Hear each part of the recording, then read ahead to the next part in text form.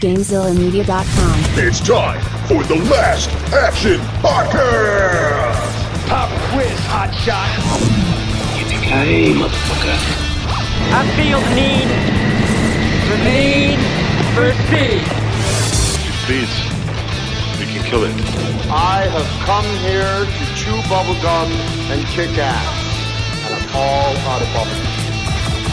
Come with me if you want to live. Welcome, everybody, to this week's episode of the Last Action Podcast. I am Hovercraft Joe, and I am joined, as always, by, one might say the captain of the ship, LPJ. I'm the captain now. I've always been the captain. I'm going to continue to be the captain. Our wayward third host, Sphinx, is here tonight. Sphinx, welcome. Hovercraft Joe, we're going to live on. We're going to survive. Today, we are celebrating our Independence Day. It's true, and we got a packed house tonight because we also have returning favorites ? To the podcast. We got Corn Dog. Hello, boys. I'm back. and JB, welcome back to the podcast. Man, Corn Dog totally stole my thunder there, so I got nothing. Glad to be back. Wow, way to follow that. Good, strong follow. You had so many. Like, that's what I call a close encounter. Welcome to Earth.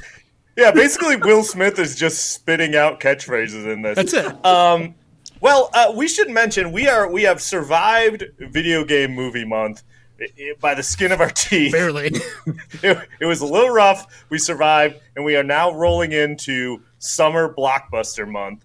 And what better way to start off Summer Blockbuster Month than with Independence Day? And I believe, LPJ, if you are listening to this movie, this episode on the drop day, it is Independence Day when you're listening to it. It is, in fact, Independence Day. This is actually, I believe, the first time we've had an episode drop on Independence Day. I don't think we've had another one. And, you know, we got messages every year. Why haven't you done Independence Day on Independence Day week, on the 4th of July week? And we said, well, we just haven't gotten to it yet. No, it's because we were waiting for July 4th, 2022, knowing that it was going to fall on a Monday. Yes, because you're right. We got to follow it with the quintessential summer blockbusters. So. That's true. That's fair. Well, I should say this is also a movie that Corn Dog and JB have been telling me they want to do for a long time, and I may have pitched this whole month as an excuse to make sure we did the movie to get them on to talk about it. So. You know what? Based on the fact that you pitched the stupid-ass video game movie month, so far you're doing better. This is an improvement. Well, wait till we get to my new month that I'm pitching, and that is non-action movie month. That's going to be my favorite one. Anyways. Wow. I have some vacation time coming up, I believe. So Independence Day, its release date is July 3rd, 1996. Let's start off with our kind of history or background with the movie. JB, do you want to go first? What's your Independence Day kind of origin story here? Well, I mean, when this movie came out, I was 6 years old. Much like many of the movies that we have covered together, but fun fact, went with my parents and grandparents and my mom. I was talking to my mom earlier about this today, about the origins of going to see it and taking my grandma and going to Portofino's after for dinner. But, you know, just loving the movie, not understanding it as a 6-year-old, but that's really my origins of it, not really understanding it until I was in my teens in the 2000s. Is it something that you would say you revisit a lot, that you've seen a ton over the years? Every single year. Every single time it is on TV, I watch it. AMC, TBS, TNT, whatever it's on, gotta watch it. Gotta watch it. What about you, Corn Dog? I mean, I echo that. Although I was 8 years old when this came out, you know, to me, this is, and Sphinx stole the words, the quintessential summer block. This revitalized the summer blockbuster movie. This is like, when you think popcorn flick, this like brought it back to life in 96. Like, this was we needed, you know, Marvel or comic book movies to be the summer tentpole. This like was fun. There's aliens. There's Will Smith, and love this movie. Remember seeing it. And I like Jeff or JB. Watch it every year. It's on AMC in the month of July, like every day. I kind of piecemeal it throughout the course of the month, but yeah, I definitely see this every year. What about you, Sphinx? Yeah, I'm going to echo what these two had to say. Even though we have a progression here, we went from I was 6 to I was 8, I was 10. So, and I'll tell you what, like this, I better go last. This movie definitely hit me at the right time, at the right age. Like, I loved and remember everything leading up to this movie. I think it's probably the first movie I really remember, like, all of the promotional pieces to it. It was just so heavily in your face, I remember. I think McDonald's had a campaign, Coca-Cola had a campaign, like, all the major sponsors were a part of it. I loved this movie as a kid. I will say it's probably been maybe a decade since I've seen it all the way through. But same thing. Like, this thing was always on cable TV, always. And if it was on, I was watching it. So I've easily watched it dozens of times. My younger brother had one of the Alien action figures that was pretty sweet. It was tall. The thing was like 2 feet tall or something like that. It was a big little action figure there. And I vividly remember the VHS case we had. It was a hologram on the front. And on, from one angle, it was the White House. And from the other angle, it was the White House blowing up. Yeah, it's called, I just thought that was called so lenticular. Cool. Lenticular case. Fancy. Yep. If you recall, all the action figures came. And this, we're going to date the technology here. All the action figures came with like a floppy disk CD-ROM. With they like did. A piece of like some game you would upload, and it was I think we had one of the alien spaceships, but I can't remember off the top of my. I think we did though, but that's all I remember action figure wise. But anyway, yeah. This was a huge movie in my childhood. Sorry. I'll go next, and I think mine's as it is a lot of times a little bit tied to LPJ's. I was 16 when this movie came out. No even numbers. Yeah, you had just turned 16. I just turned 16. I actually had those like, wait, what is that? Yep, 16. And I remember we saw this opening night at the Quo Vadis. For those of you local and remember the Quo Vadis, we saw it there. And I just remember, I like you guys kind of say, I remember everything leading up to this and the trailers and just like being jacked to see this movie and seeing it. And like you said, it's such a popcorn movie. I owned it on VHS. I've seen it. I've seen it a bunch. I can say, though, before viewing it for the podcast, I hadn't sat down and watched the whole thing in a long time. So this is the first kind of like sit down and watch it. Obviously not one sitting. I mean, everyone that listens to the podcast knows I don't watch these movies in one sitting. But I did sit down and watch the whole thing throughout the course of this week. So LPJ, anything else you want to add?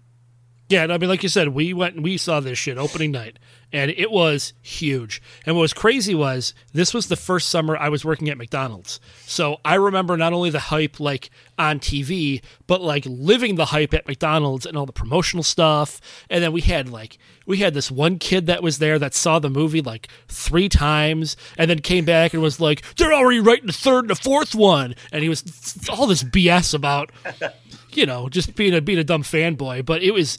Dude, it was everywhere. Like, there was an incredible amount of lead up to it, but then it paid off, and then the hype just kept building. Like, it was weird, because this was a huge movie that everyone went and saw, but then it still had word of mouth afterward, and it kept going like crazy afterward. So, yeah, you're absolutely right in saying that this changed the history of summer blockbusters, because really the last kind of summer blockbuster was Jurassic Park prior to this, but that was kind of a one-off. It was sort of an outlier. This kind of started the trend that we're going to see in these movies that we're covering now for this month of massive summer blockbusters, science fiction summer blockbusters specifically, that starring Will Smith. Will Smith that had this formula. Because this one didn't so much have the formula with the music, with the song, but after this you're going to see giant sci-fi movies that have a tie-in with like a song and a music video and like special toys and like MTV tie-ins, and it just, this is the movie that sort of started it, and then everybody ran with it after this. We really It's too bad messed up. Harry Connick Jr. didn't have a sweet serenade or song for the movie. He should have. We really messed up. We should have done. Should have kept his mask on. We really messed up. We should have done specifically summer blockbuster Will Smith month. We could have done Wild Wild West, Men in Black, even though we did Men in Black. But LPJ, I gotta ask. You did Men in Black? That was before my time. I don't remember that. Men in Black. Yeah, Men in Black was our practice round. The very first. It was the very first. There were 2 episodes we did that were our very first practice. The first one was Men in Black. What was the second one? Do you remember?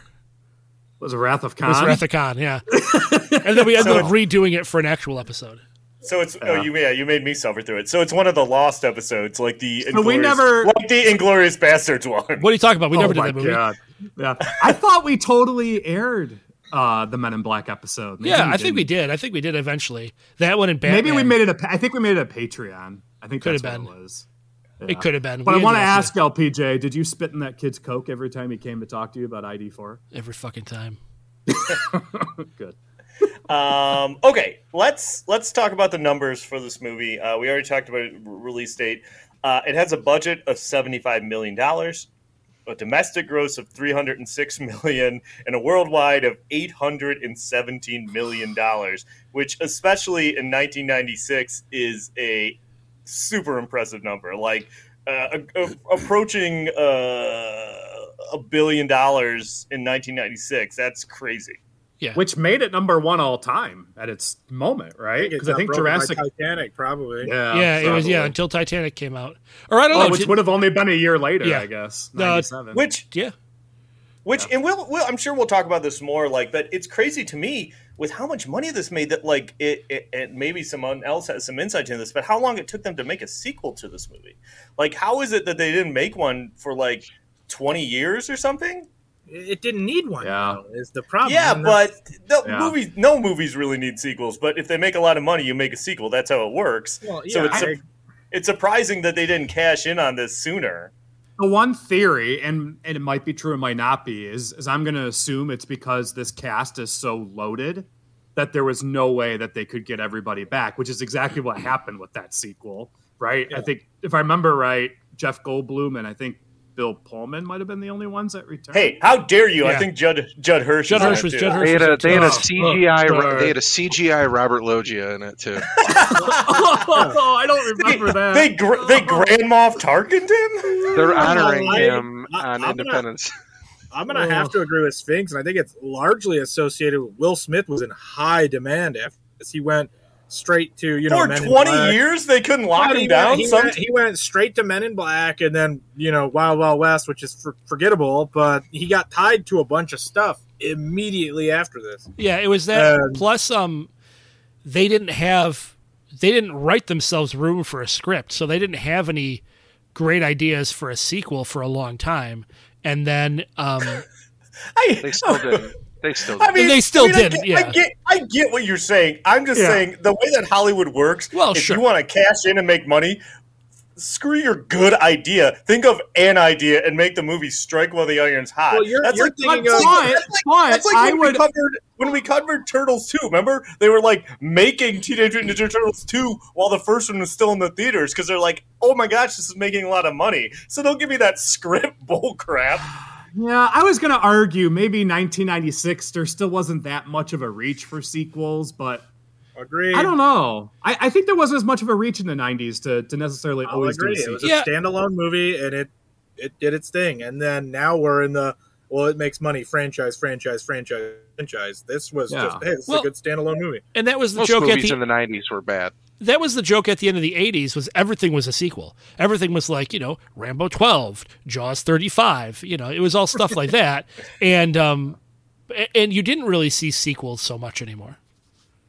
All right, so Rotten Tomatoes on this is 67%, which is, if you're keeping track at home, a lot higher than the 9% that Beverly Hills Cop 3 got. Yep. And the audience score Is that a shot at me, Hovercraft Joe? Fuck yes, you. I mentioned that. I mentioned that every time now. And the audience score is 75%, which I That thought seems maybe right. the audience score would be a little bit higher, but it tracks enough. So, top grossing domestic movies of 1996. Number 1 is Independence Day.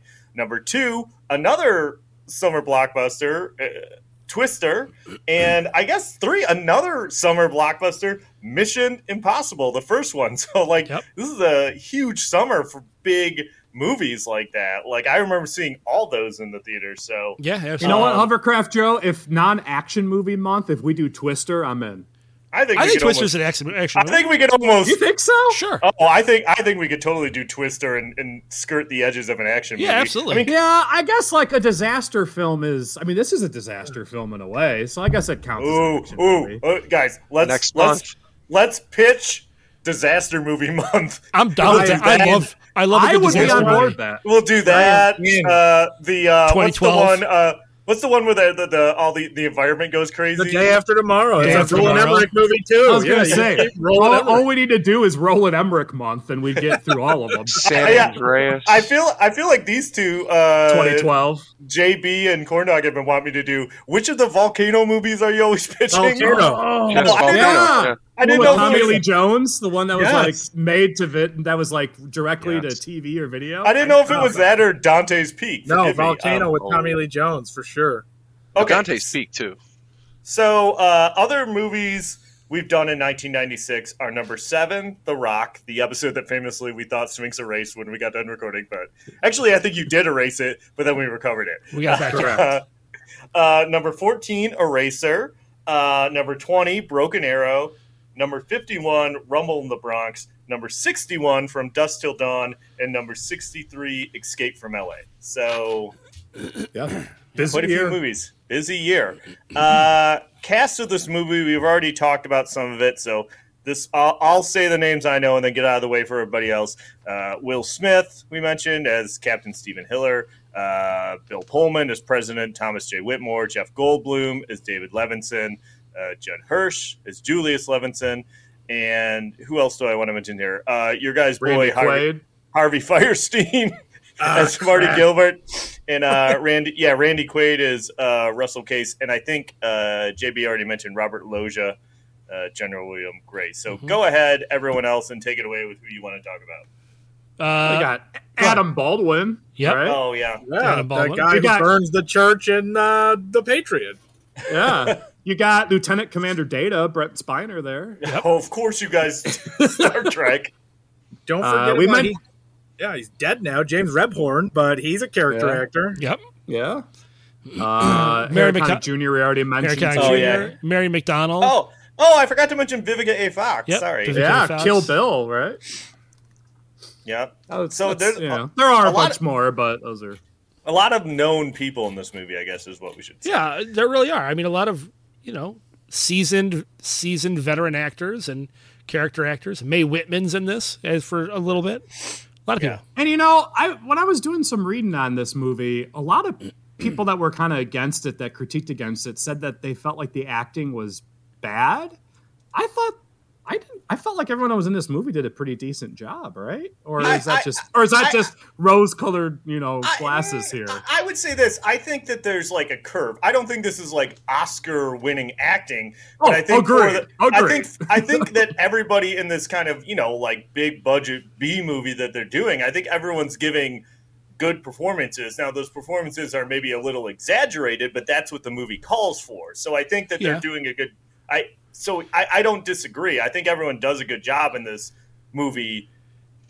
And I think what worked in the favor of the actors is they allowed like Will Smith and Harry Connick Jr. and Jeff Goldblum to just kind of ad-lib and add their own stuff in there. So because realistically, Will Smith is playing Will Smith.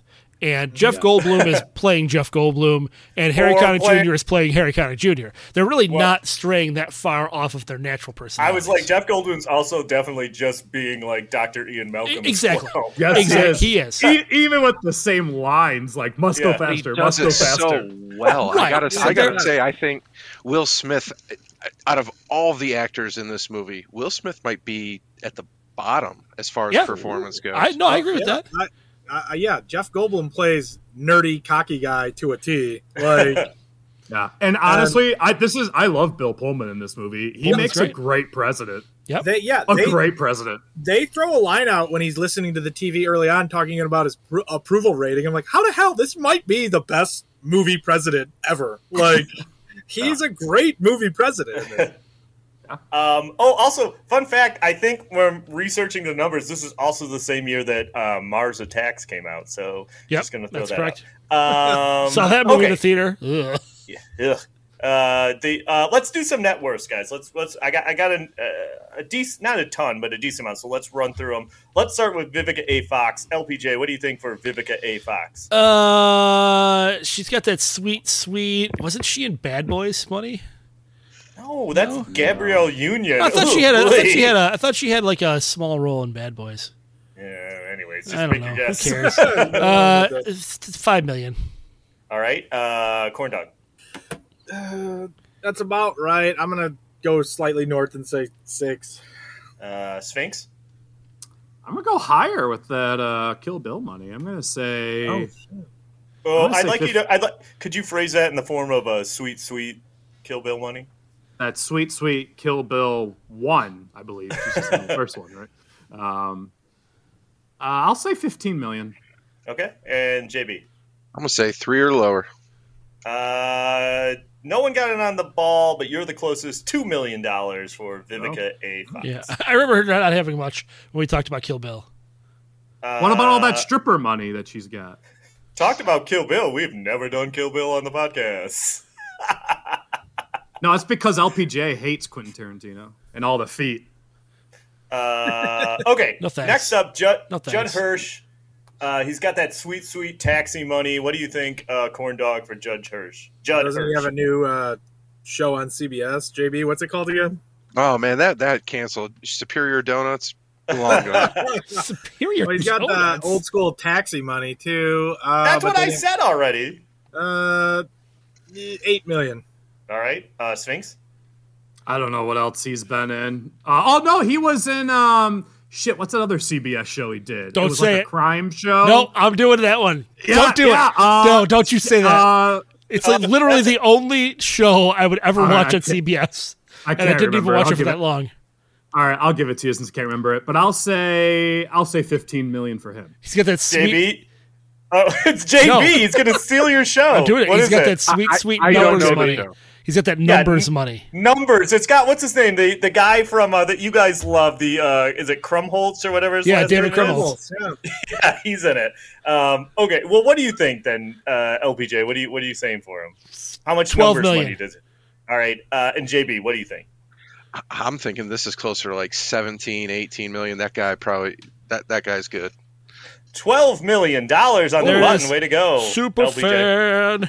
All right, here's an interesting one for you. Starting Sphinx, Randy Quaid got that sweet Christmas vacation money. What do you think for Randy Quaid? He's got that sweet Christmas Vacation 2 money as well. Straight to TV. I was going to steal that one, but thank you. Yeah. I think it's low. I'm going to say 2 million. Okay. JB, what do you think? Ooh, yeah. I love that Christmas Vacation 2 straight to TV movie. Him and Miriam Flynn in that again, and Ed Asner. But with all the government conspiracy theories he's been pitching and all the money he's tax evasion, I think he's probably less than $1 million at this point. All right. LPJ. He's got that sweet. I'm pretty sure he's not allowed in the U.S. anymore money. I'm going to go $100,000 because I'm not even sure he has a house here anymore. All right. I think he's allowed in the United States, just in jail. Yeah, he's allowed in the United States if he wants to be arrested. How's that? Finally, Corn Dog, what do you think? All right, and I'm gonna go with that sweet Amish bowler money from Kingpin. And nice. he's living off the land, but I'm with LPJ here. I think it's sub $1 million. This dude is broke like Darren McCarty. So Well, you guys are not wrong. He has negative $1 million. So our first negative number since DMX. R.I.P. DMX. His shitter's full, that's for sure. Okay, JB, Jeff Goldblum, that sweet Jurassic Park Dominion money, which we just saw in the theater together. Oh, no, now there's a bank account I'd like to have next to yours, Joe. I'm thinking about 125 million. Okay. LPJ. He's got that sweet The Fly money. I'm going 120. Okay. Corn Dog? Well, he's got that sweet cameoing as Ruxin's dad on the League money, and JB's right. He did just catch a bag for being in Dominion, so I'm going to say 60 million, though. And finally, Sphinx. Yeah, he's got that sweet apartments.com commercials. I'll say 45 million. Ooh, so close. $40 million for Jeff Goldblum. $40 million. Wow. Whoa, man. Owen Wilson making a guest appearance on the podcast. Did you guys hear him? He's like, wow. Oh, wow. Okay, two left. Bill Pullman, LPJ. What do you think for Bill Pullman? He's got that sweet, people confuse him with Bill Paxton. R.I.P. Bill Paxton money. He's got that sweet Twister money. I'm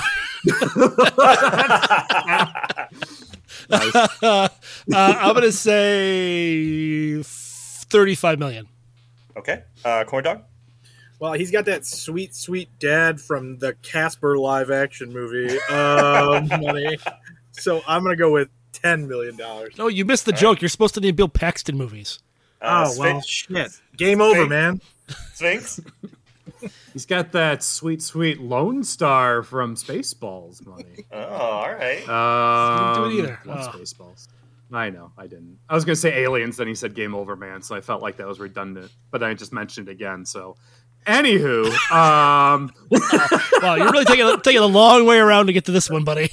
I'll say 15 mil. Okay, and finally, JB. I feel like on principle alone, I can't do the sweet thing. I also kind of loop him in with Treat Williams, just as far as relations. But I think he's probably like $7 million. $20 million for Bill. Oh, wow. $20 million. And then finally, Will Smith. We talked about him a ton. He's got that sweet Pursuit of Happiness money. Corn Dog, what do you think for Will Smith?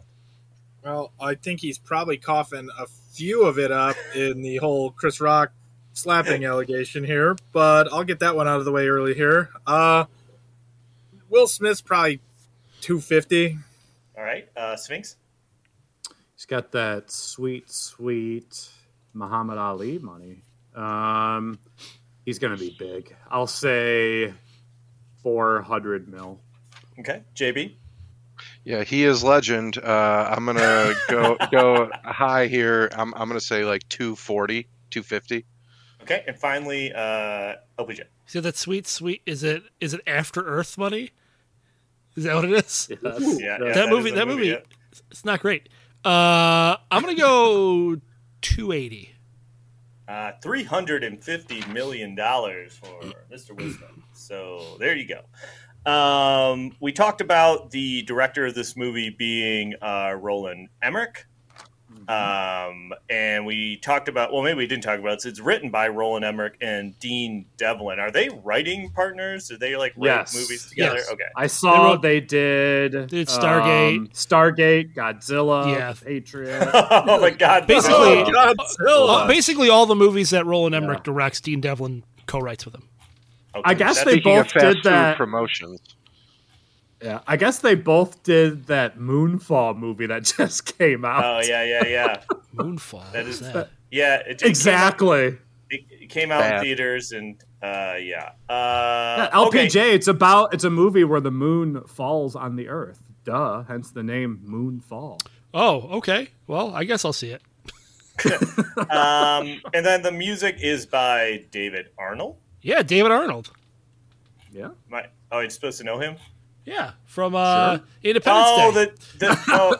Didn't he do James Bond? Yeah, he does a lot of James Bond music. He did Stargate. He did basically anything. Stop bringing up Stargate like it's something other than it's a movie other than you care about it. Like, well, he's done a lot of things with Roland Emmerich, is what I'm saying. He's kind of Roland Emmerich's go-to guy.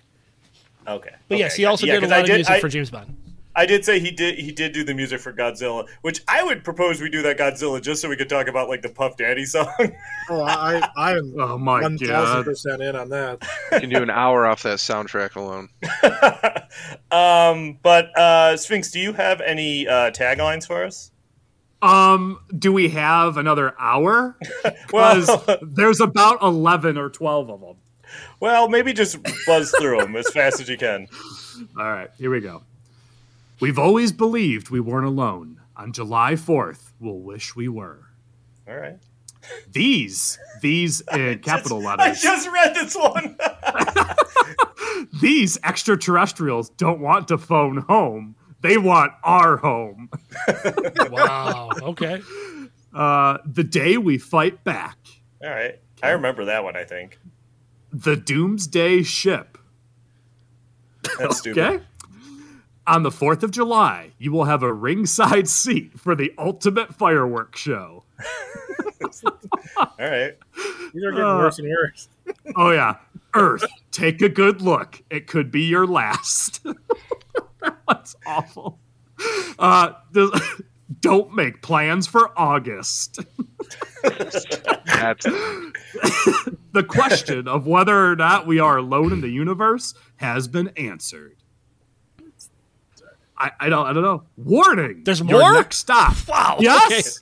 Okay. Warning. Your next stop may not be there. I don't even know what that means. That doesn't stupid. Even reference anything.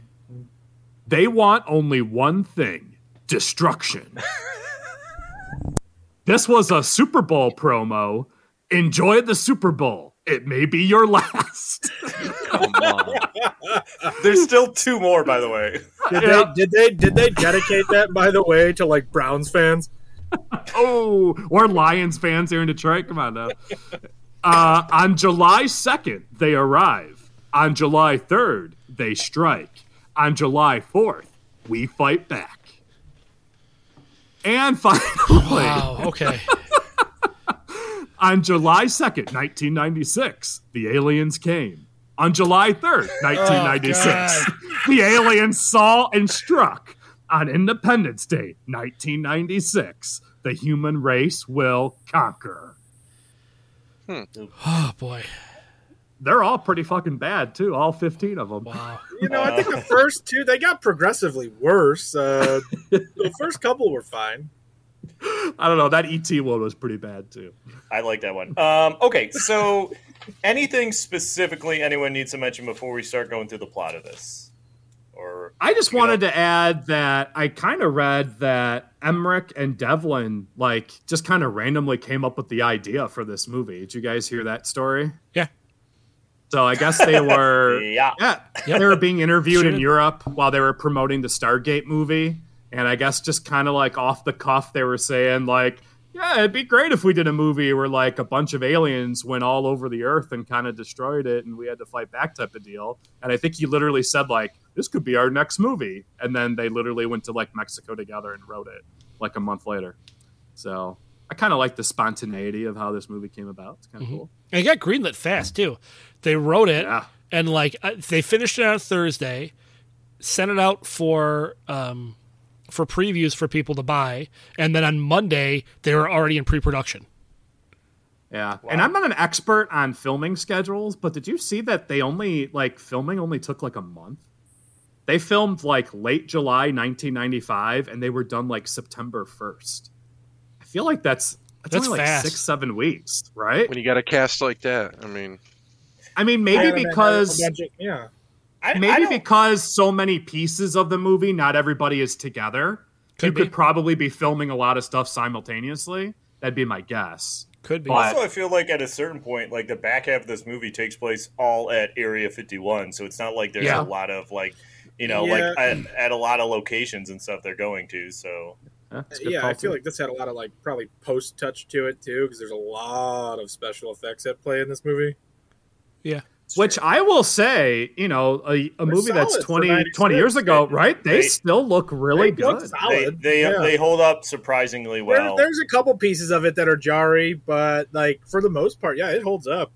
Well, there's Yeah, only they said that the majority of Yeah. the movie they used actual models and explosions. They didn't do a lot of CGI, and I think that we've talked about this a lot with 90s movies, Spawn, and like when you try to do that early CGI shit, unless you're James Cameron, it looks shitty today. yeah, So it's I tough think to they made do. the right move. Yep.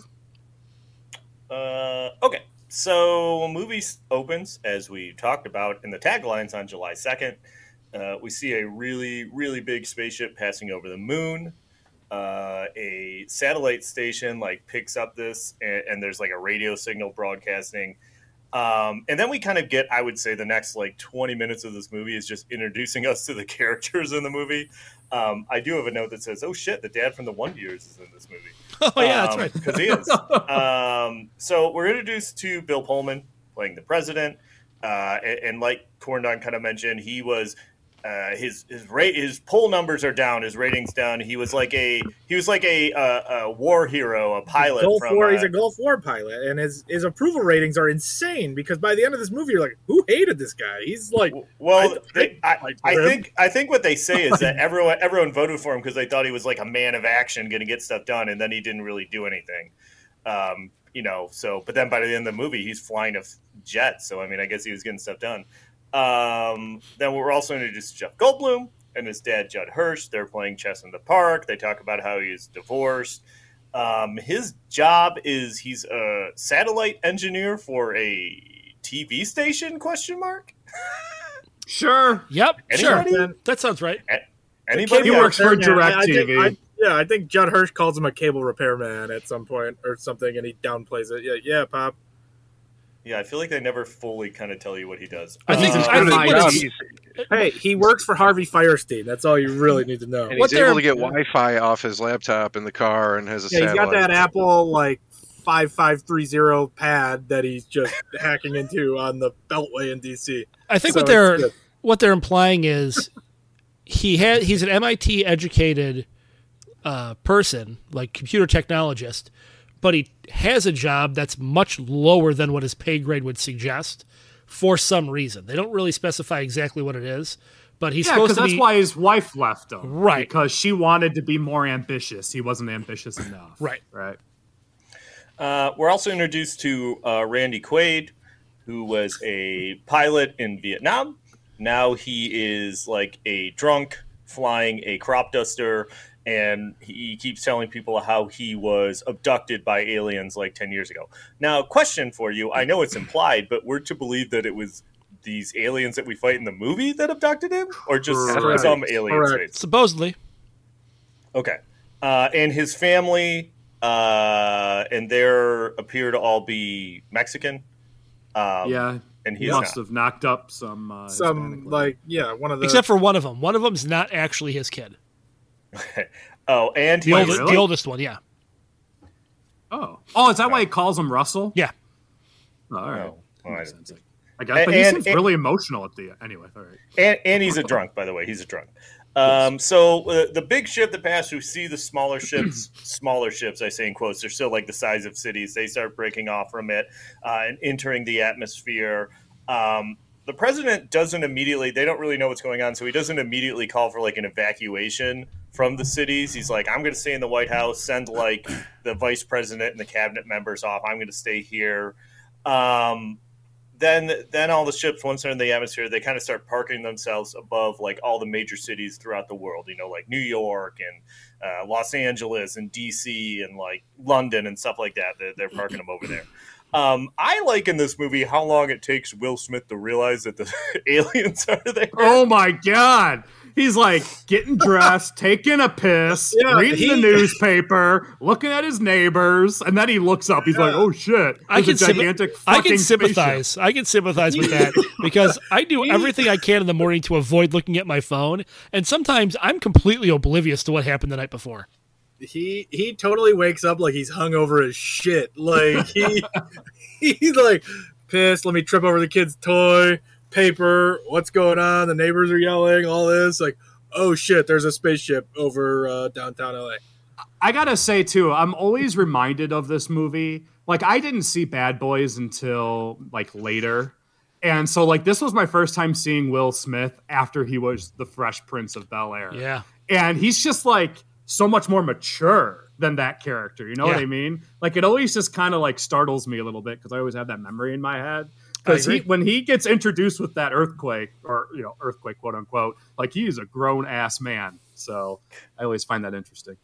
And then we go back to Jeff Goldblum and Harvey Fierstein in this movie. Like, I don't even like Harvey Fierstein in every movie. It's true. Yeah. In this one, how many times, like, if you were to play a drinking game with every time he says David in this movie, you would be dead. Like, and like, he overacts in all this, but it's actually in the best kind of way. He's like, David. So go ahead, Jamie. He's the same character as Mrs. Doubtfire. Oh, that's right. He is a Mrs. Doubtfire, a movie which maybe we'll cover on non-action movie month. Anyways, not on my watch. Woohoo! James Bond's in it. Come on now. It's true. It was a run by fruiting. We'll just pick an episode. He's also in Mamma Mia. Come on. We'll just never mind. We got to work around things. We'll just be like, yeah, we're doing this action movie, and then we're like, no, actually, we're talking about Mrs. Doubtfire. Anyways, so Jeff Goldblum figures out that there's within like this the sound. There's like a signal like coming out from what the alien ships are broadcasting, and he figures out it's like a countdown, and there's like I think 6 hours till it reaches whatever the end of the countdown. Bill Pullman gives a speech, not as good as the later speech. He gives a speech about blah, blah, blah. Jeff Goldblum makes it to the White House. I guess, like, and they don't tell us right away, but his ex-wife works for the president. I think she's the press secretary. Yeah, so that'd be my guess. So Goldblum's coming. I always get this part confused. He's coming from New York to Washington. Yeah, I looked it up today because I was always curious. It's a long drive. It's 5 hours, and he said it was 6 hours. So it is possible. But the fact that everyone was looting and rioting and getting out of town, I feel like it was probably not going to happen. Well, the way Judd Hirsch was driving, too. He's true. And I love how when they show up at the White House, they got he is able to park literally right in front of it. Like, here we are. Look at me out the window. He slaps that little spy satellite on top of the car, and he's like, she's right here.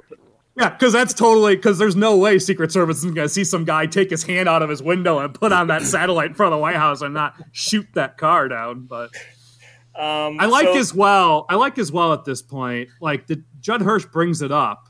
Like, how, like, he's like, you know, what do you think? No one else at the White House has figured this out, that you're the smartest person out here? And it's like, right? Like, how come Jeff Goldblum is the only one that was able to figure out what seems like maybe something that would be easy to catch or identify? Yeah.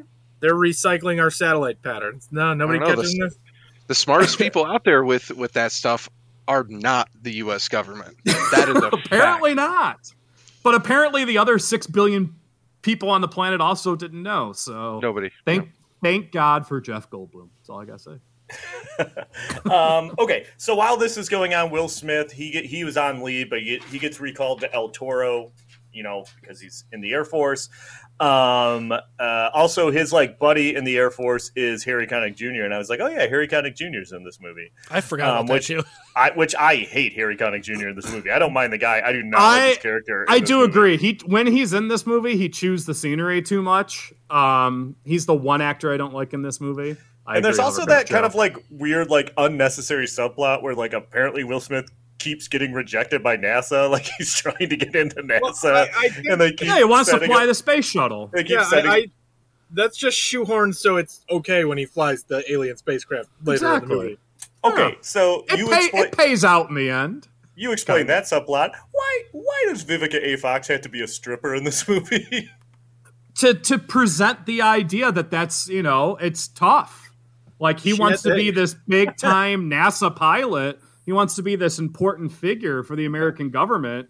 He can't have a stripper for a wife. And also, she needed to show off those IDD4s. And she needed to take on that extra shift before she left LA. So that's true. Before her girl from Saved by the Bell gets blown up. Yeah, that's fine. That's where she's from. Oh, okay. So I could never picture it. Like, Oh, I know I thankfully, we got to recognize the her. bottom of that mystery. There it is. I'm good, guys. I'm done. I can leave now. Yeah, Good. episode over. Episode over. We're good, guys. So Russell gets arrested, right? Because I didn't catch this until this time I watched it. He was flying pamphlets down on City Hall that like the aliens were coming and they're all gonna die, so they arrested him. I didn't catch that ever in my past. Yeah, they just gloss over that on the media coverage.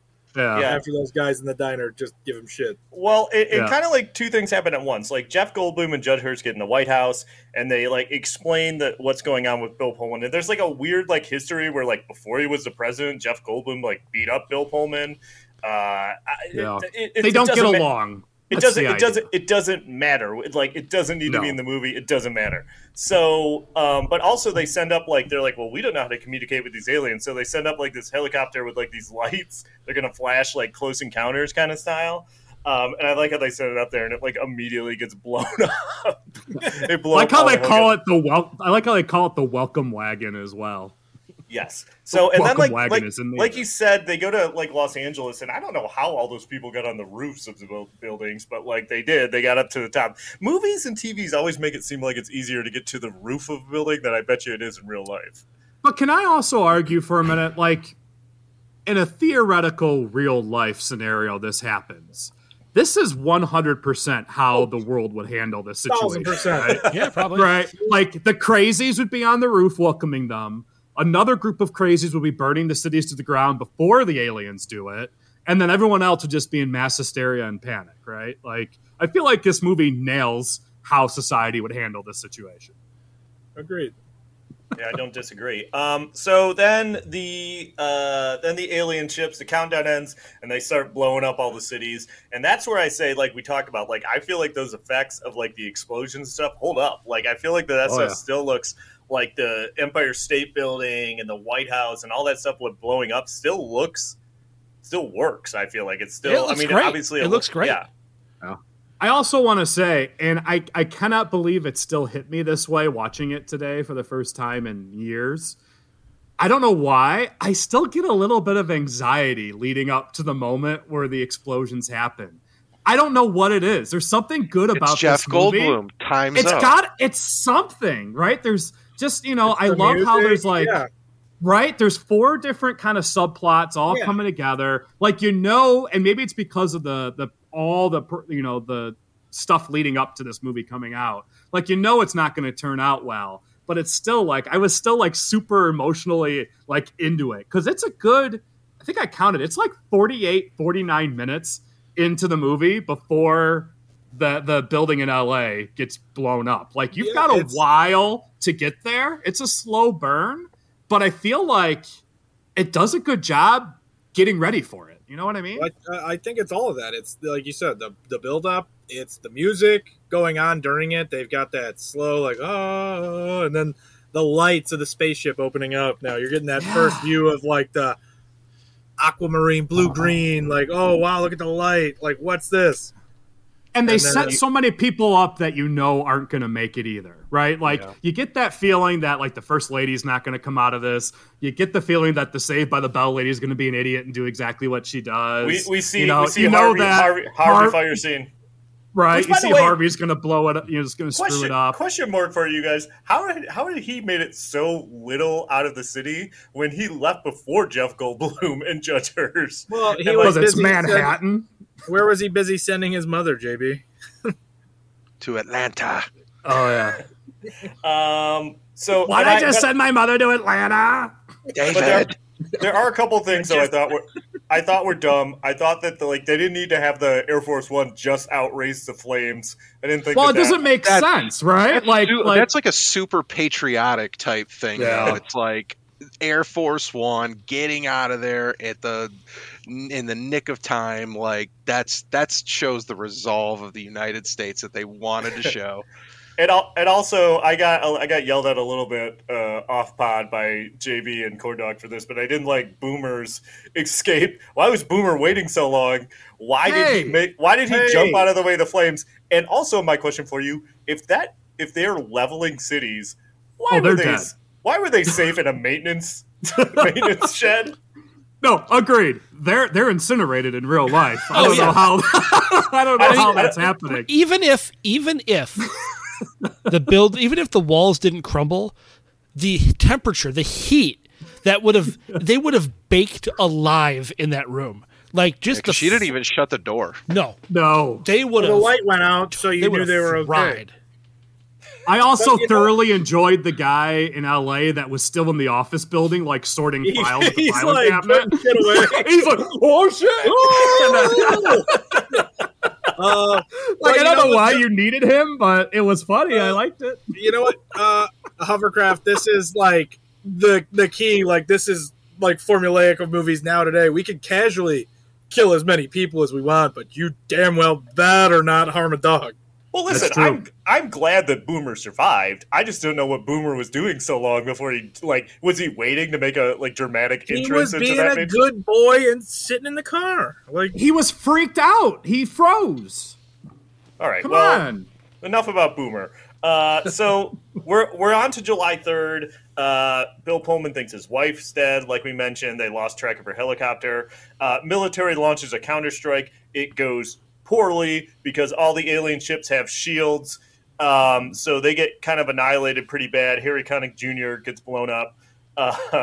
Even they launch all their fighters and they have shields. And they attack the Air Force base. Will Smith leads the one on a chase and ends up getting it to crash. And then he knocks out the alien with his fist, which, by the way, I'll say welcome to Earth. Yes, he says welcome to Earth after he does it. But also I have to say, knowing that the alien is in a, what do they keep calling it, a biomechanical battle suit? Yeah. How did he knock it out when he punched it? Listen, the alien was all disoriented. It just got in a plane crash, Hovercraft. Hold on. Look, I'm no doctor. As an expert of moving vehicles, hence your name's Hovercraft Joe, you should know that alien... I'm an expert of one particular type of vehicle. I want to preface this. I'm no doctor, guys. But he drags that alien for miles. Miles. Yes, he does. Right? How long was that alien unconscious? A long time. So he probably 12 hours. Right. So he punched the alien through his knocked him out through the biomechanical suit so hard that he stayed unconscious for 12 hours to be drugged to Area 51. Hey, maybe that's when he first discovered his Hancock superpowers. Well, maybe it was that Muhammad Ali punch. Yeah, but I don't know. I still, like I said, it to me, you're making a lot of sense, but also I just don't understand. I feel like the whole point of wearing a biomechanical battle suit is so you can't get punched. That's like why does a stormtrooper wear armor if he can get hit in the head with a rock and knocked out? The suit doesn't make any sense to me later on in the movie either. Because is the alien symbiotic to the suit? Can the suit, since it's a living, breathing thing, and I got a question. Is it its own thing, or is the alien controlling it? How is this working? I think it's controlling it because the aliens are actually kind of tiny, right? Then why does it need to be organic then? That's what we find out. They're like little guys right in there. Yeah, right? They're little ETs. Just wait until you see the second one. Jumping ahead here, but when they're flying the alien craft in there, you see millions of them lined up, and they're going to be preparing for a surface invasion? Question mark? In those battle suits, right? Yeah, and they walk on their knuckles, which is really, really weird. They don't walk flat-footed; they're bent toes.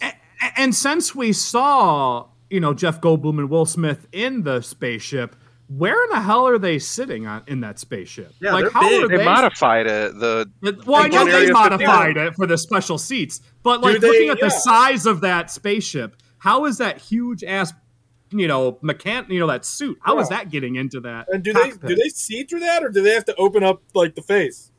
Good point too. There's a lot of know. questions. A lot of questions.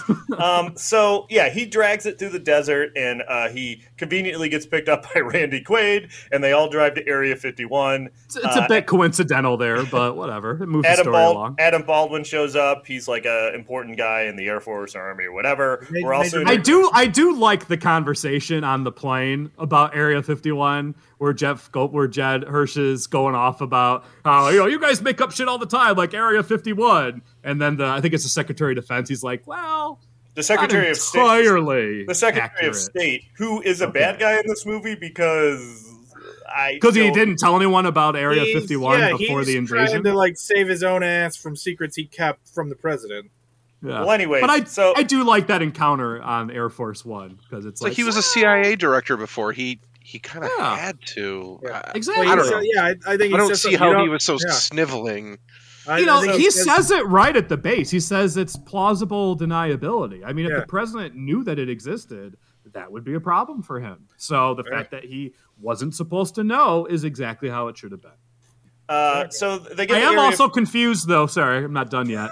Because isn't Area 51 in real life supposed to be in New Mexico? But then in the movie, they're in Arizona or Nevada. No, they're in New Mexico. That was kind of confusing. They're in Nevada. I thought they were in Nevada somewhere, even though they filmed it in Utah. Yeah, and even though they do bring up, even though he does say Roswell, New Mexico, there was a scene where underneath it said like Nevada. They show the freak show. Is it, we found these in New Mexico. Yeah. So maybe that's done on purpose to mix us up. And the last thing I want to say, because I read this and I like it. First of all, this is not going to be the last thing you say. No, it's not. But it's really getting Hovercraft Joe, which is why I'm going to say it. So I read that they wanted to get the U.S. military to help pay for a whole lot of shit, like vehicles and uniforms, and to use the military bases and all of that. But the military said that they would only offer those things if they took out everything about Area 51. And since they refused to do that, the military refused to cooperate with the movie. I kind of liked that. Thought that was interesting. That means there is an Area 51. That's what I'm trying to tell you all. Okay, Randy Quaid, we got you.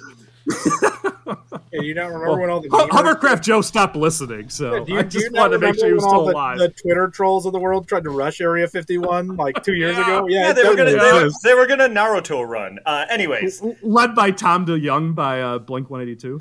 Okay, how did I become the person? Like, how did I become LBJ trying to get this back on track? I still got a page of notes to get through. Okay, so they're at Area 51. We're introduced to Dr. Oken. That's Brent Spiner. Your Star Trek nerds.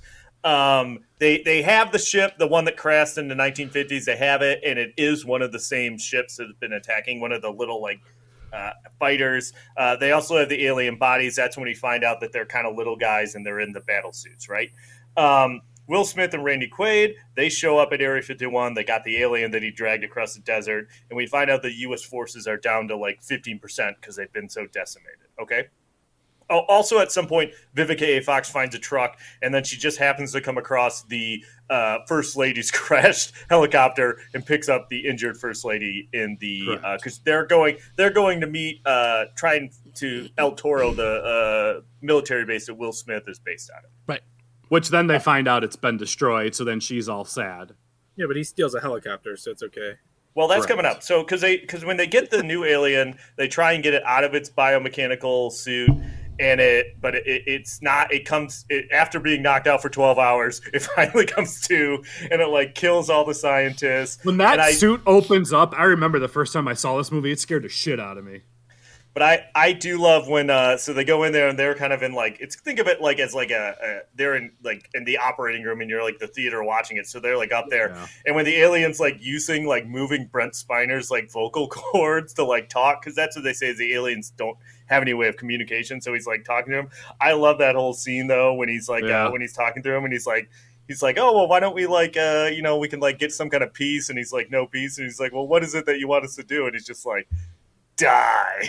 You gotta say, no peace. Oh, that's what it is, no peace. And oh my gosh, wait till you see the second one with Dr. Oken too. That whole scene too, Hovercraft. I want to say this is gonna be controversial for you, but I feel like Spider-Man 2 rips off the OR scene from this Oh, movie.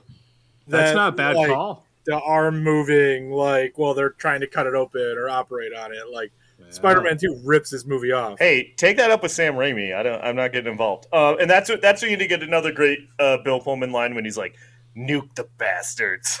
Yeah. That's great. Yeah, that's so Yeah, then, because then the aliens, they're using like telepathy, Yeah. which I assume is like they can focus it on an individual, because that's what happens to Brett Spiner. But then that's also what happens to the president, right? They're almost like attacking his brain. Yeah. But then since it's telepathy, that allows the president, Bill Pullman, to know what their agenda is, and that's why he decides we got to nuke them because there is definitely going to be no peace. He's like, they're locusts. They go from planet to planet and just eliminate all the natural resources and move on, type of deal. So, So, like you said, Will Smith borrows the helicopter. He goes to El Toro. He finds Vivica A. Fox and the First Lady. Also, rip the city of Houston, because that's the city they nuke. Nuke the city of Houston. That's true, because they launched. I guess I'm confused because they know that the alien ships have shields. So they just think that the nuke's going to be strong enough to get through the shield? I think that's what they thought. I'm also confused why they had to wait for the spaceship to show up over a major city. Like, why don't you just fucking shoot one with a nuke in the middle of Nebraska? Right? Didn't it seem like they were waiting for it to show up at a city? They casually mentioned, like, oh, hey, we got bombers going to, like, 12 cities. They're going to reach Houston first, and the city's pretty destroyed, so fuck it. Like, that's pretty much what they said. They're like, fuck, it's Houston, Texas. We'll be all right. I do like that they get the First Lady back to Area 51 just in time for her to die. Yeah. Like, she gets there, and they're like, yeah, we can't do anything, and she dies. That's always been a sticking point to me. Like, this is the president's wife. They're like, there's nothing we could do. Those doctors would be like, oh my God, we're going to pump blood after blood after blood into this lady. Oh, yeah. Where did she even die from? She was fine traveling in a dump truck. And she got hit by a helicopter door or something. Internal injuries. So here's what, hold on. I want to back this up. So they are in a facility. This is where LPJ's pissed. They're in a facility with all of these doctors that their job is literally to do exploratory surgery on aliens to figure out, what they're made of. They obviously know what they're doing surgically. Not a single one of them could have opened her up, figured out where she's bleeding internally, and stitched it. No, they gave up. I think they didn't do anything. You keep her full of blood as long as humanly possible too. Like, more blood, more blood, more blood. Maybe all those doctors didn't vote for Bill Pullman, so they weren't saving her ass. Maybe. I mean, even though the stripper Vivica A. Fox saved her life, even though they voted for Ross Perot in that era, so it's fine. Yeah, there's no Obamacare yet, so she gone. So the First Lady passed away. We made it to July 4th. Jeff Goldblum is drunk. I think he was drinking maybe Bushmills the whole time. I don't know, maybe not. But he ends up figuring out a way that he's like, I know what we can do. We can give them a cold. We can give them a computer virus, shut down their shields. They say for a couple minutes. It ends up seeming like it's a long time they don't have shields. But anyways, that's besides the point. I mean, Judd Hirsch is the real hero. Judd Hirsch is the inspiration. Judd Hirsch plants that seed. It's true. You're going to catch a cold, David.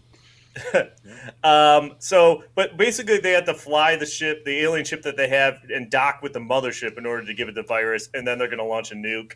I like the transmitter that they put on the alien spaceship. Anyone else catch the thing? Look like a silver penis. It's just the one like neuralizer dildo they slap to the bottom of the.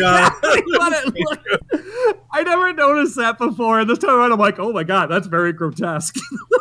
And they just have like caution tape in the holes they filled in the spaceship. It's like, it's fine. It's cool. It's good.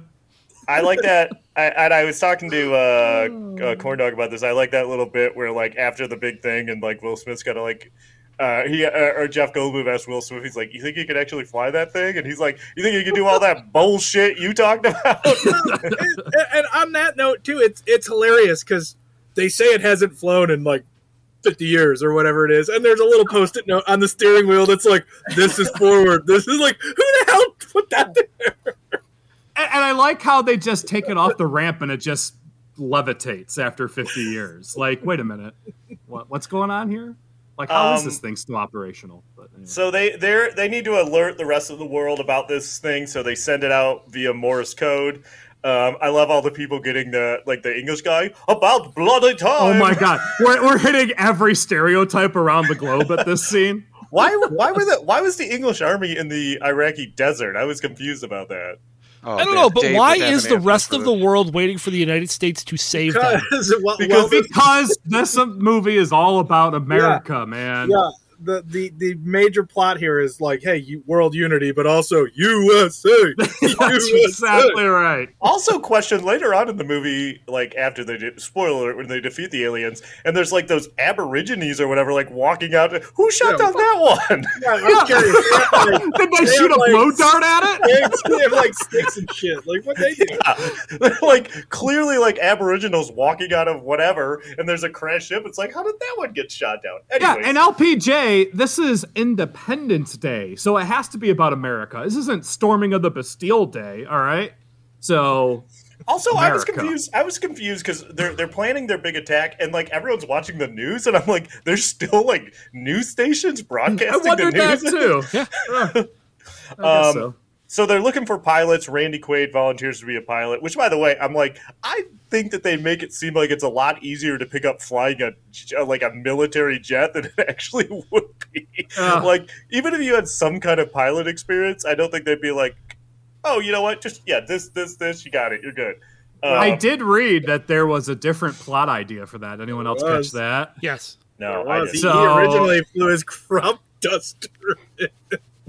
Yeah, the military denied him because of his alcoholism to fly, but then he stole a missile and took his crop duster up there to blow up the ship.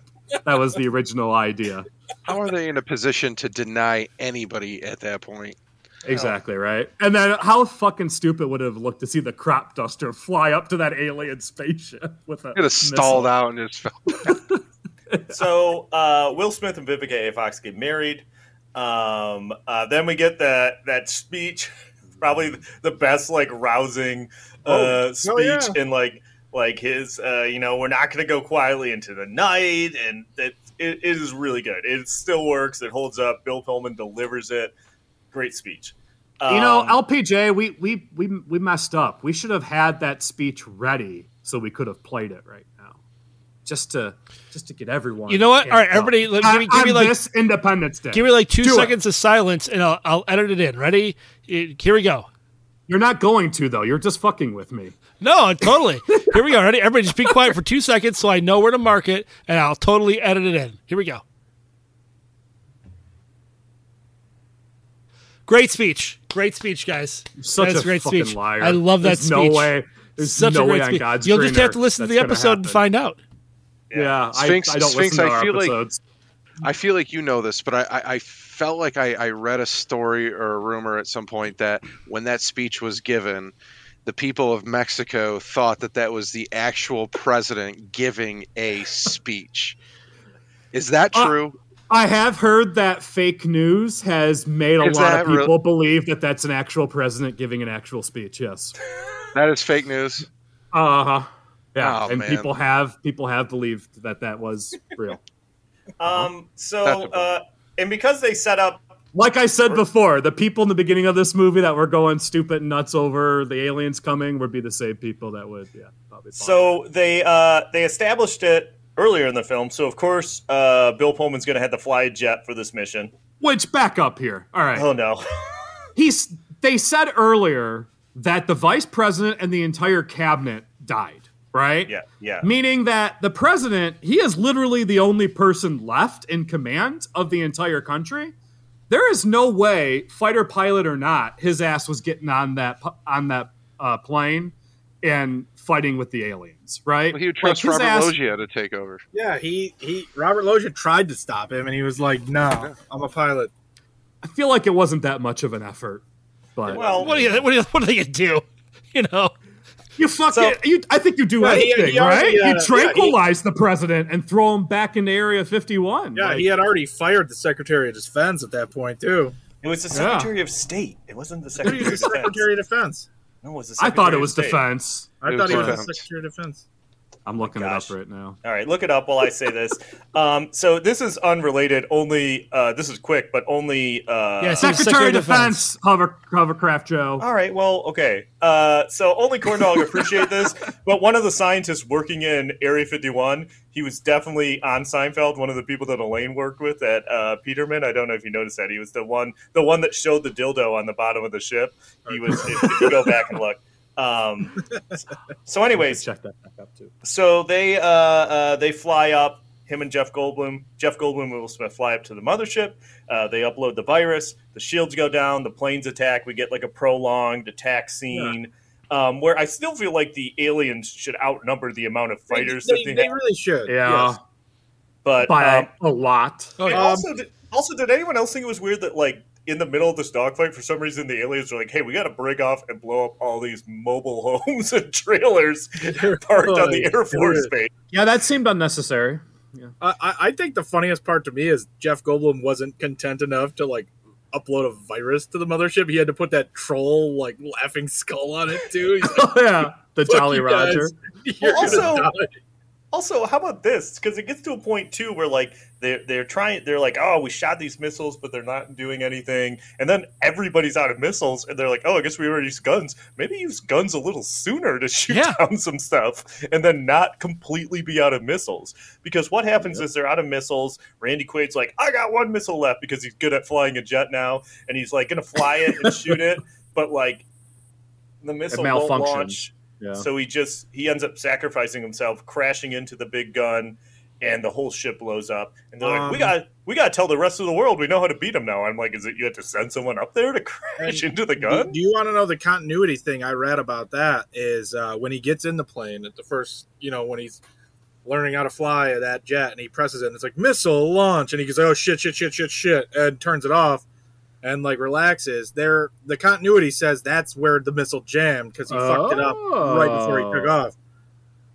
I like that. I like that a lot. Fair enough. Okay, so they launch the nuke.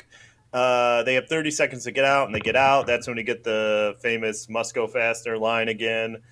They escape. The mothership blows up. They cut to all the ships around the world. That's when I talk about where the Aborigines brought down the one. And with then the blow darts, and then Will Smith and Jeff Goldblum make it back to Earth. Everything's great. The end.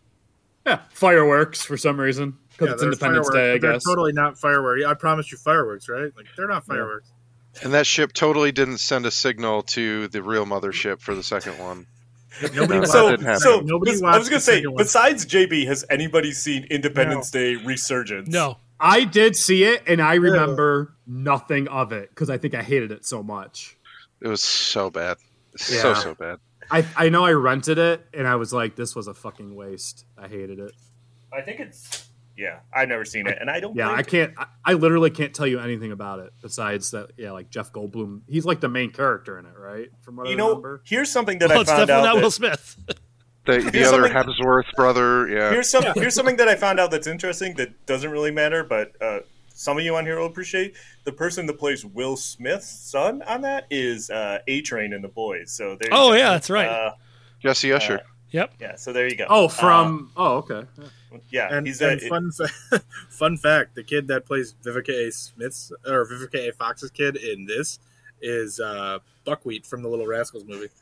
I knew I recognized him from something else. I got $1. I got $1. I got $1. Hey. What's the number to 911? Oh, boy. Can we throw that movie in the non-action month? Oh, yeah. Non-action month? That's fine. Do what you want. Okay. I might have a problem with that one. But anyways. Okay. LPJ, do you have any role reversals for this at all? I do. Just a few. So Jasmine, who is Vivica A. Fox's character, was originally going to be Jada Pinkett Smith, but she had to drop out for some reason. Jimmy, Harry Connick Jr., was offered to Matthew Perry, and he eventually had to turn down the role due to scheduling conflicts. Matthew Perry would have also not had to act to be in that role for this movie. David, it was originally going to be Matthew Broderick.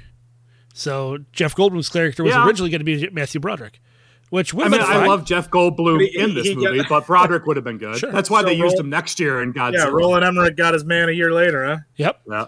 And then for Hiller, there's quite a few. So Eddie Murphy was the original idea. Obviously, they couldn't get Eddie Murphy, so they get Will Smith. Then other actors discussed for the role: Tom Cruise, Keanu Reeves, Johnny Depp, Jean-Claude Van Damme, Oh, God. Billy Baldwin, and, Oh. Ethan Hawke. LPJ would love this movie so Wow. much. If Oh man, can you imagine if it was Matthew Perry, Matthew Broderick, and Jean-Claude Van Damme? Yeah, this movie might not have been the blockbuster it ended up being. No, How not many even a people little. would Eddie Murphy have ended up playing if he got cast? Oh, God. All of them. Eddie Murphy would have been the aliens, too. Yeah. He would've. That's all I got.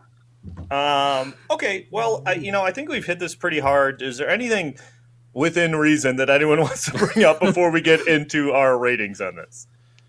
Judd Hirsch is actually the real hero of this movie. Without Judd Hirsch, he doesn't get to DC. He doesn't motivate his son to just speak. I mean, he is everything. You might argue He they don't saves the get world. to Area 51. He brings it up on the plane and starts bitching at the Secretary of Defense. Exactly. There you go, Judd Hirsch, MVP. Okay, I think we're probably ready to rate this, don't you think? Yep. All right, let me hit the button.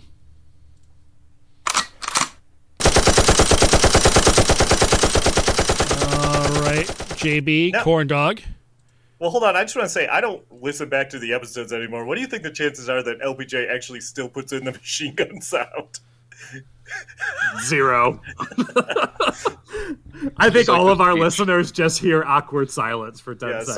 somebody on the Discord, let me know if there's actually the machine gun sound still. Anyways, go. Yeah, I'm not going to say anything one way or the other. I'll let you Do guys these figure it out. episodes even air anymore? Do we know anymore? Or is LPJ just keeping them in a file? You know how I do know that they air? Because people post pictures of feet and ball sacks and send them to me on the Discord, so they That's a must good be call. hearing something. So, Good call. Corn Dog, JB, when do you want to go first? I mean, Go ahead, corn dog. I'll tackle this again. Like we talked about this one. There's a number of things for me with this. Not only it's an enjoyable movie. There's the nostalgia factor. You know, I saw this, when I was relatively young. Continue to see it, at least once a year. There's a reason I keep coming back. This movie's fun. It's not without its flaws, but this movie's fun. It is to me, when I define a popcorn movie, I think of this right offhand. So easily, I'm going to go 4 machine guns on this. I love this movie. All right, JB. Yeah, I mean, I can't agree more. Even though I was 6 years old, it still has just stood the test of time.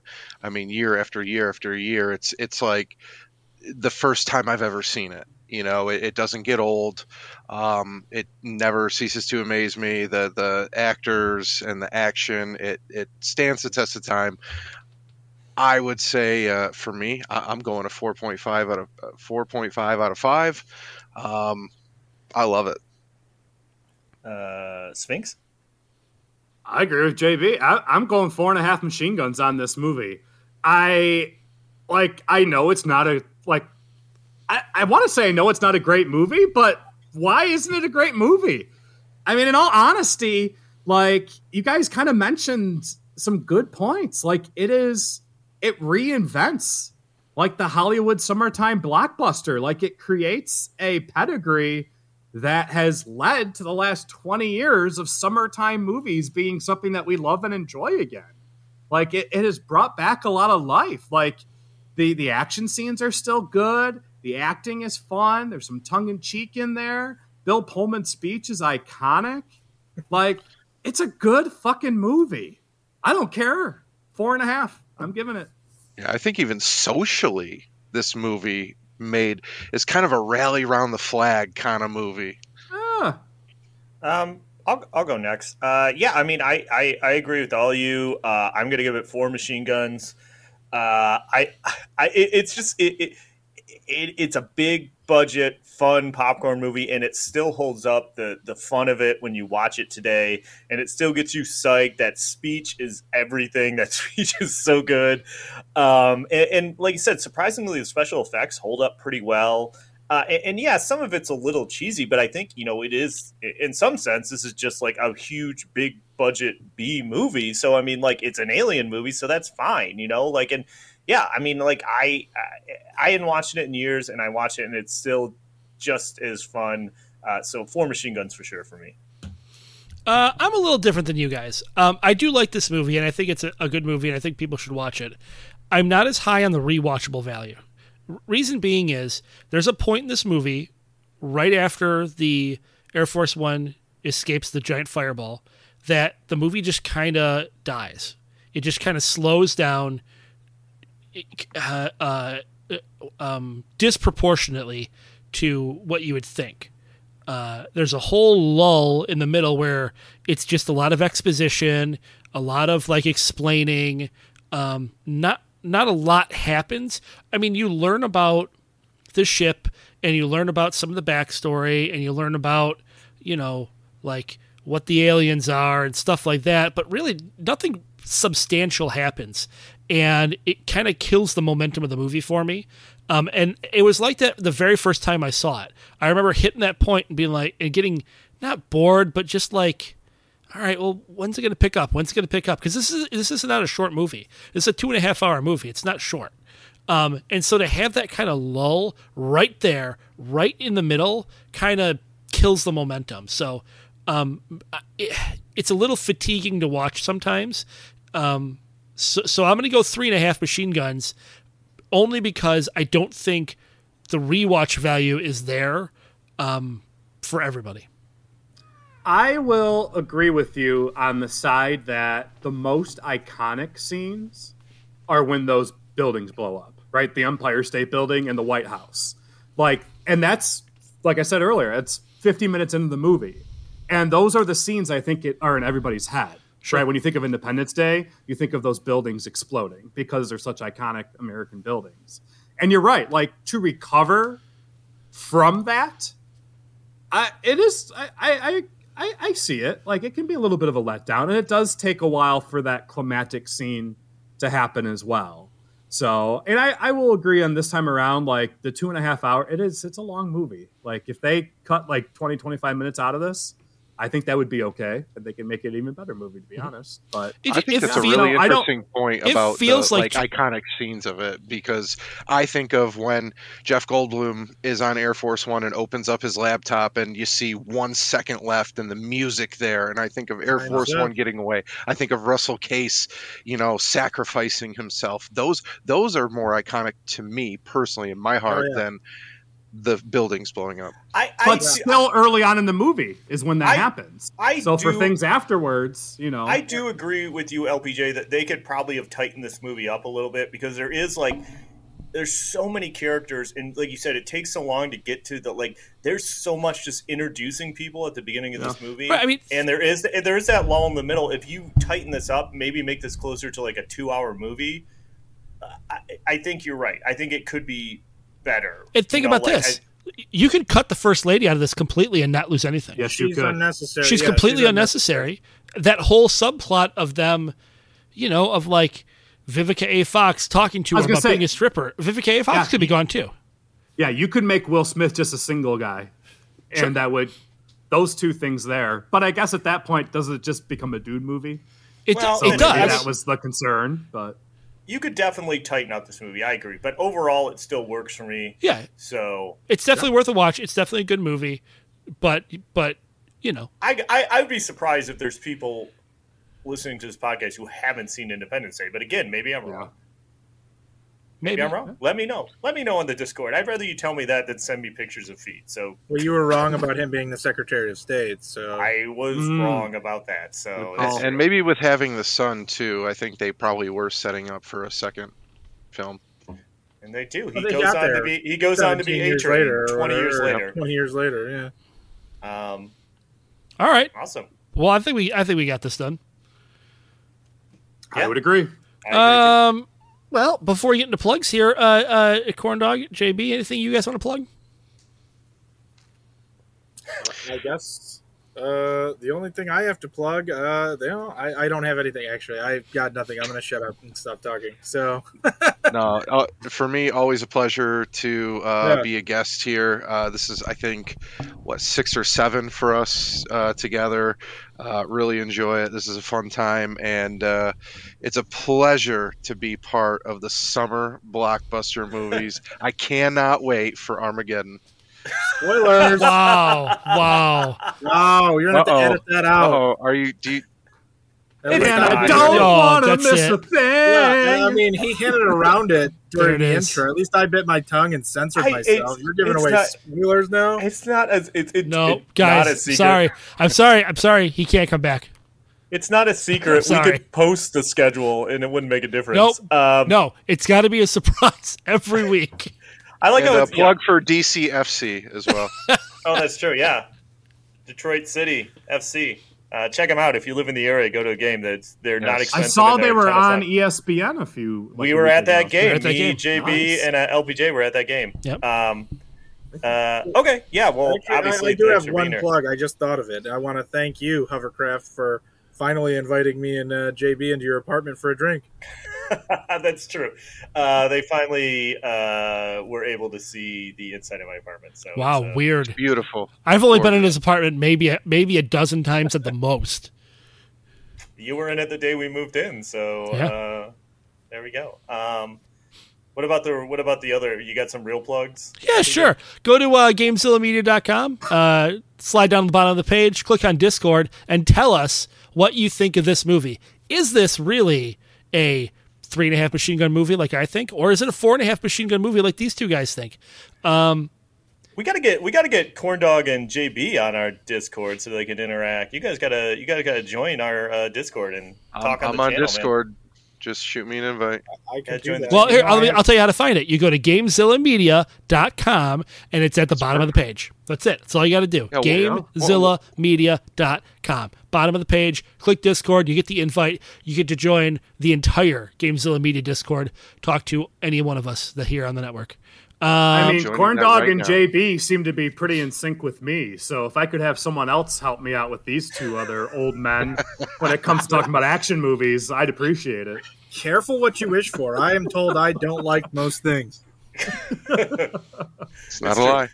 It's not a lie. You dislike things before you actually see them, so that's a different thing. But apparently you guys are bonding over your love of the movie Little Rascals. So Okay. We got to stop this. I'm putting a stop to that right now. You can check us out on Instagram, Facebook, Twitter. Hit us up anywhere where we're available. We will happily chat with you. Yeah. So, guys, thanks for being here. Appreciate Thanks it. for having us. Yeah. And anything else you guys want to add? no, like you said, thanks for being here. It was a good time. Yep. All right. Love it. Well, I'd say the first episode of Blockbuster movie summer blockbuster month has gone well. We got 3 more shows coming up. I'll let you guess what the next 2 are, since you obviously know what one of them is. My bad. Yep. Good job. Nice work. Nice work. Way to ruin it. All right. This episode of the Last Action Podcast has been terminated. But We'll be back. Ruined. Oof.